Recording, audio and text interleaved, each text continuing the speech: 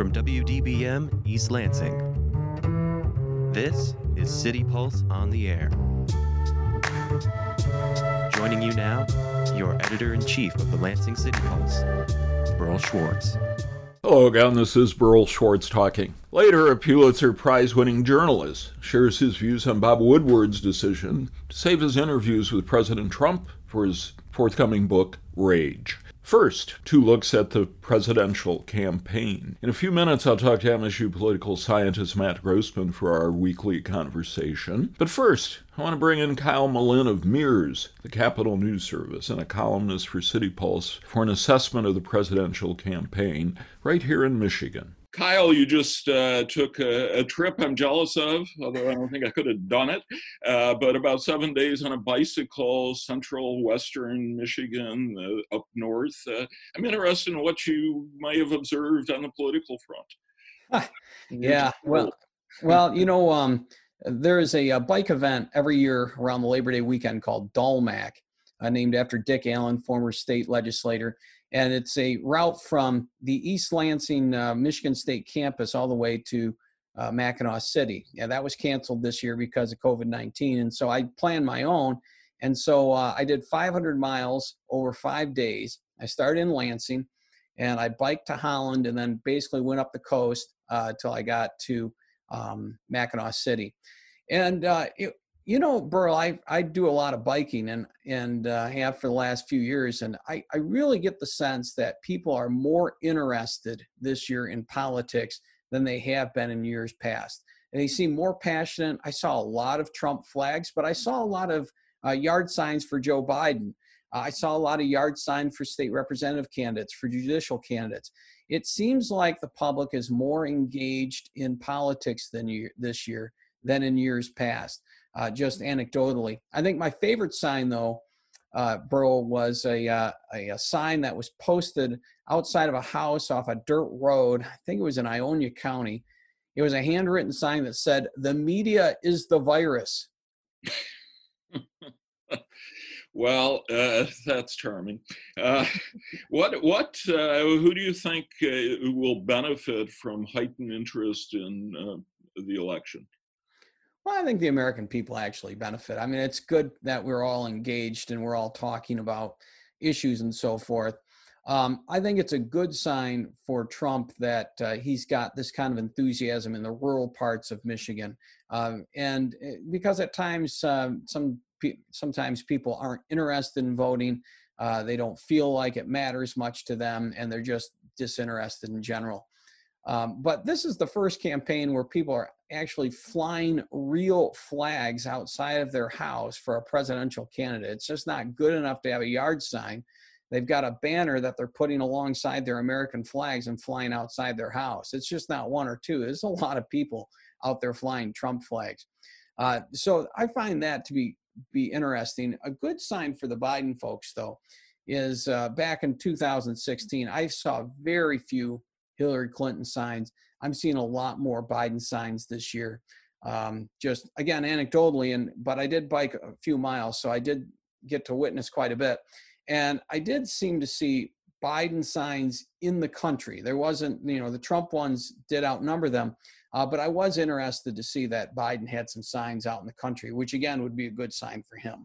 Yeah, I'll be in Marquette next week, and it'll be very interesting to see if Joe Biden has made a dent. And as you get into even more Republican country, in fact, on the presidential level, Trump needs every vote he can get in the UP, doesn't he? Oh, I think he does. He needs every vote he can get in northern Michigan, in the Upper Peninsula. And I don't think it was any mistake that he came into Freeland, which is outside of Saginaw. That Tri-Cities area there with Bay City, Saginaw, and Midland is going to be very critical for him if he has any shot of winning the state again.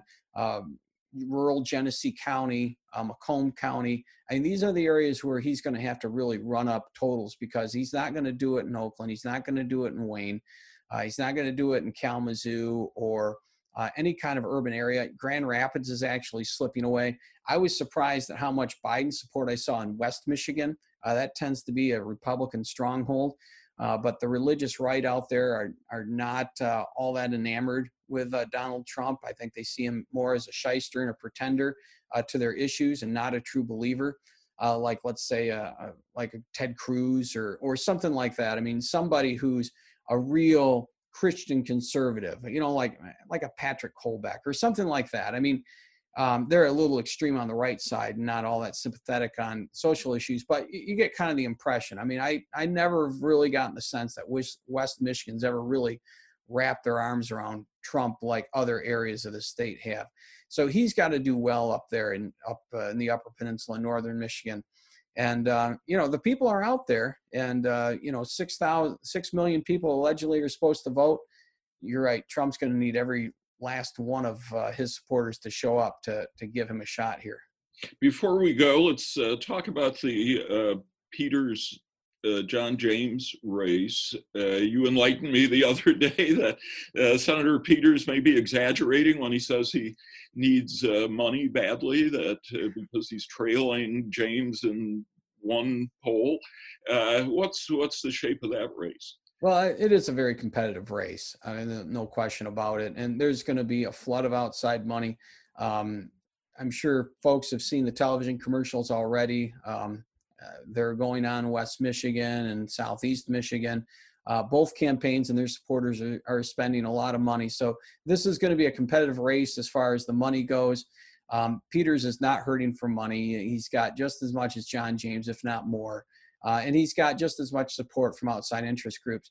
The difference here for Gary Peters is that he does have the Democratic Senate operation out of D.C. helping him, and they are willing to spend whatever it takes to get him reelected. If he's not their top priority, he's very close to it. Whereas John James for the Republicans, they have the majority right now. If they can get a pickup, that'd be nice. But they're more interested in holding on to the incumbents they have. So, for them, John James is kind of the cherry on top, whereas for Democrats, Gary Peters is the meat and the main course and the appetizer and everything else. So it's more important for the Democrats that Gary Peters win than it is for the Republicans to have John James win. And are the Peters people taking James more seriously than Stabenow did? Yes. Without question. Without question. I mean, they were running Gary Peters and his supporters were running 4 different types of ads, either pro-Peters or anti-James at the same time this past week. I mean, that's unprecedented. And I know that a lot of this TV spending is being front-loaded because we're going to be getting absentee ballots here pretty soon, and people are going to start voting in about a week or two. So, I mean, that's part of it too, is that you don't really want to wait until the last minute because, you might blow it. So there's a lot of front loading going on right now, but still, they're putting everything out there right now.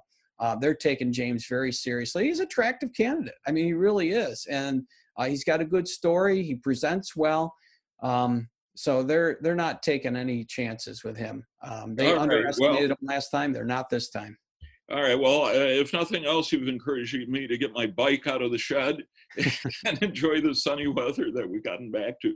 Kyle Malin from Mears, the Capital News Service. Thanks so much for being on City Pulse. Of course, Burl, anytime. You're listening to City Pulse here on 89 FM The Impact. I'm Burl Schwartz. Now let's check in with MSU political scientist Matt Grossman, reviewing developments in the presidential campaign in the last week. Matt, who won the week? Well, I think you'd have to say that Biden wins any week where nothing dramatically shifts in the race, so he's in a pretty good position. We did see a shift in the issue agenda this week. They seem to switch a little back to COVID and the economy, which had dominated, but we had this 2-week period when crime and civil unrest were kind of dominating, but it seems to have ebbed a little bit. And why do you say that Biden won the week? Well, we continue to get a series of state and national polls when, if you average them together, Biden is still ahead 7 or 8 points nationally and 4 or 5 points in the important states that are the tipping point for the election. So he's in pretty good shape. Democrats also continue to show a lead in the generic ballot and in major Senate races are doing even better than in the presidential race. Fox News viewership won August by far. 3.5 million people watched Fox News. Is this symbolic of the divide we're facing? Well, it's part of a long trend. Fox News has dominated the cable ratings for a long time and has come to have a primetime lineup that does better than even the networks. It tends to be the same people watching repeatedly, including President Trump. It does not necessarily mean that new people are being converted, but what I think is surprising is, under the Obama administration, you saw Fox go up, and it was sort of the opposition media. And then under Trump, MSNBC has arisen and is mostly Democrats, but Fox has continued to rise. Ratings doubled again under Trump, and so it continues to have a very large audience, but one that is mostly repeated and already converted.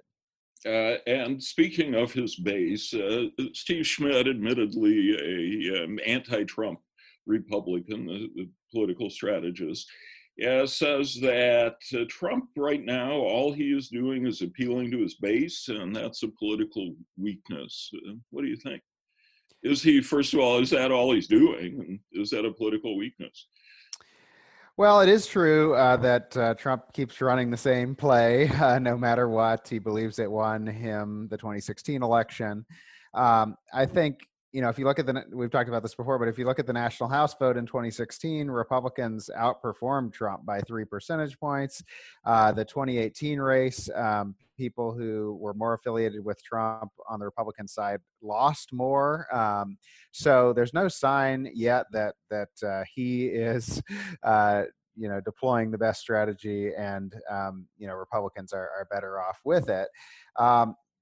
There is still an opportunity to get what we sort of think of as Trump's base, the white, lower educated, older voters, because Biden is doing better with those constituencies than did Hillary Clinton. So it's possible that it could appeal to them, but it's also possible that this strategy has run its course. I'm talking to Matt Grossman, MSU political scientist, as we do every week, about the 2020 presidential campaign. You're listening to 89 FM here on The Impact. Matt, another Republican strategist, Mike Murphy, says that there aren't 50 some days left. There are fewer than 40 in Michigan when ballots start going out, and Trump is just wasting his time. Well, we always have a tendency to say the election is starting earlier, and it is. On the other hand, the people who vote early are not undecided voters traditionally. So the earlier you vote, probably the more likely you are to have made up your mind months ago. So it's not clear that is the kind of swing constituency. But yeah, I do think overall more votes will be cast earlier. And so the possibility for a last week swing like we saw last time is probably less this election than in 2016. And probably even less than it was, I guess, in the Obama-McCain race, when the economy interfered pretty much right on time for Obama to capitalize on it. Now we've seen, some big stories in this week. Trump on combat veterans, Trump saying you can get COVID through the air. Are these lasting bombshells, or are these part of a drip, drip, drip? Where do these fit in? Well, there's a lot of potential game changers that end up not being very important. So it's unlikely that many votes were shifted this week. On the other hand, both of these stories kind of confirm people's long-running suspicions about Trump, and those are pretty baked in. And so any reminder of the fact that Trump lies often, or that Trump says different things in private than in public about his constituents does help make the Democratic case. And that doesn't even talk about Trump's comment on Woodward drinking the Kool-Aid when he asked him if Trump understands the anger and pain Black people feel. Matt, talk to me about polarization. Well, the last couple weeks, there really was this fear that we were going to see descent into electoral violence. We saw a couple of examples. Thankfully, that has calmed down somewhat this week.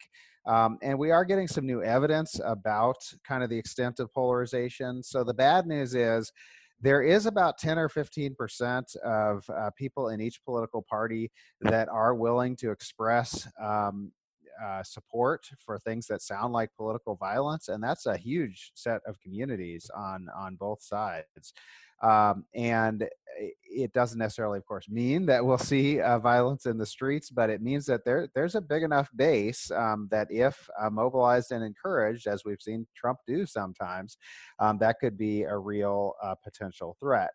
The better news is that our view of polarization, we're getting more evidence now that maybe we've overstated a little bit the culture war in the broader public. That is, a lot of people's negative views of the other political party are mostly based on the political elites, not the people in each political party.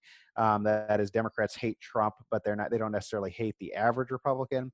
And to the extent that they hate the average Republican, it's based on a misnomer. They're kind of imagining that daily Fox News viewer who believes in some kind of QAnon conspiracy and talks about politics all the time.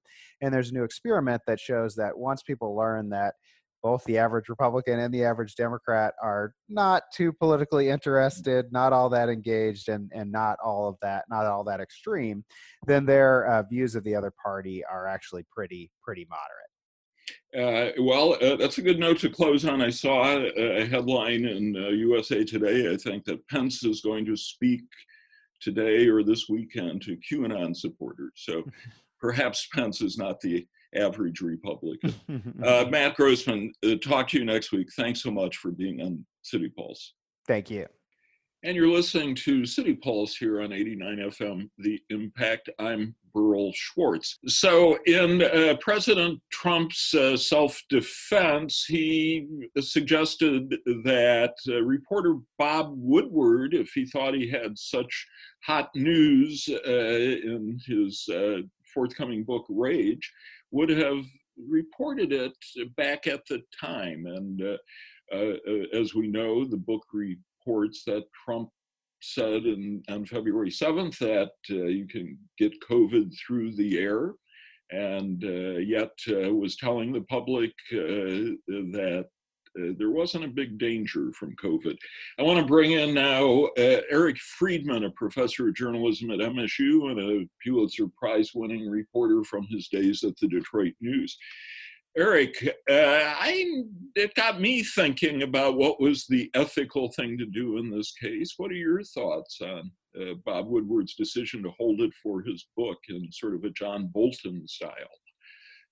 Well, I've read a lot of the criticism from journalists and others that he should have said something early. And I've also read his defense, and frankly, I'm convinced by his defense for two reasons.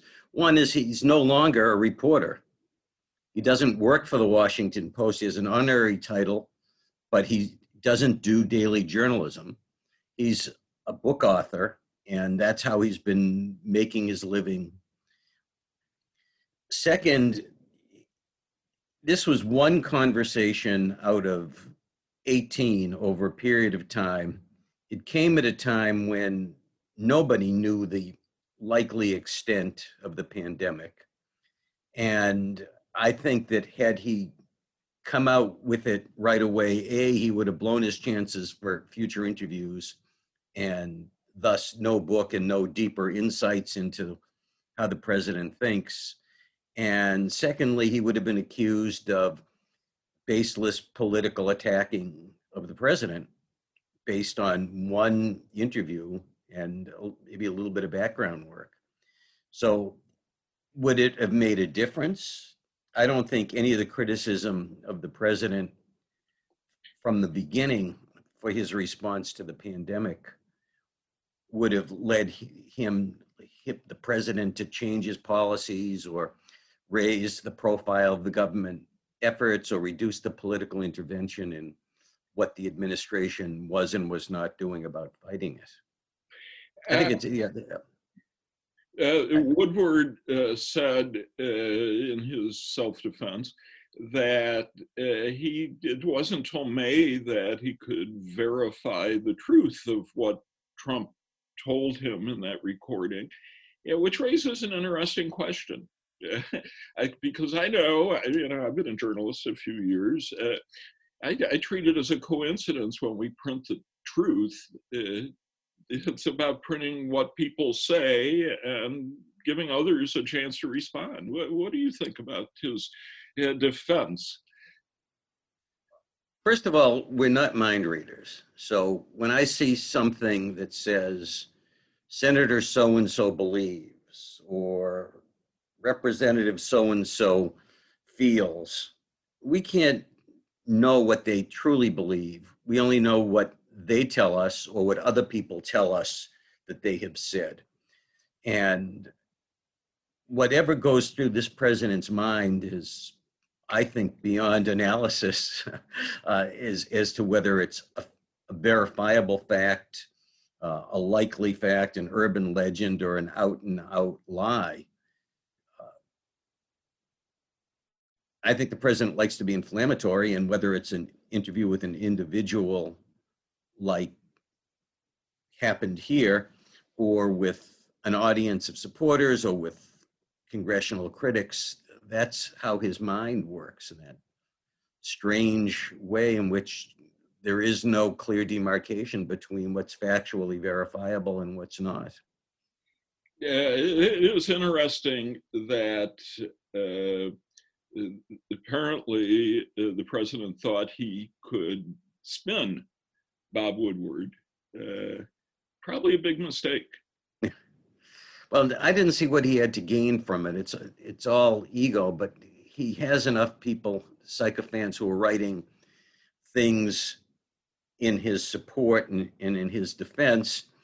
And why go after somebody who has a record of chopping off lots of high-profile heads? What makes you think that he's going to treat you differently than he treated the other presidents and other public officials he's written about, both as a journalist and as a book author? I wonder if it may be time for someone to be doing a biography of Woodward. He is in a unique position. Yeah. I think if you had a Hall of Fame, he'd be there probably next to Cronkite and a few others. Well, Eric Friedman, thank you very much for sharing your thoughts on this. I've enjoyed it, Burl. Thank you. Well, that's most of our show. Thanks to Skylar Ashley for producing it. For City Pulse, I'm Burl Schwartz. Thanks for listening.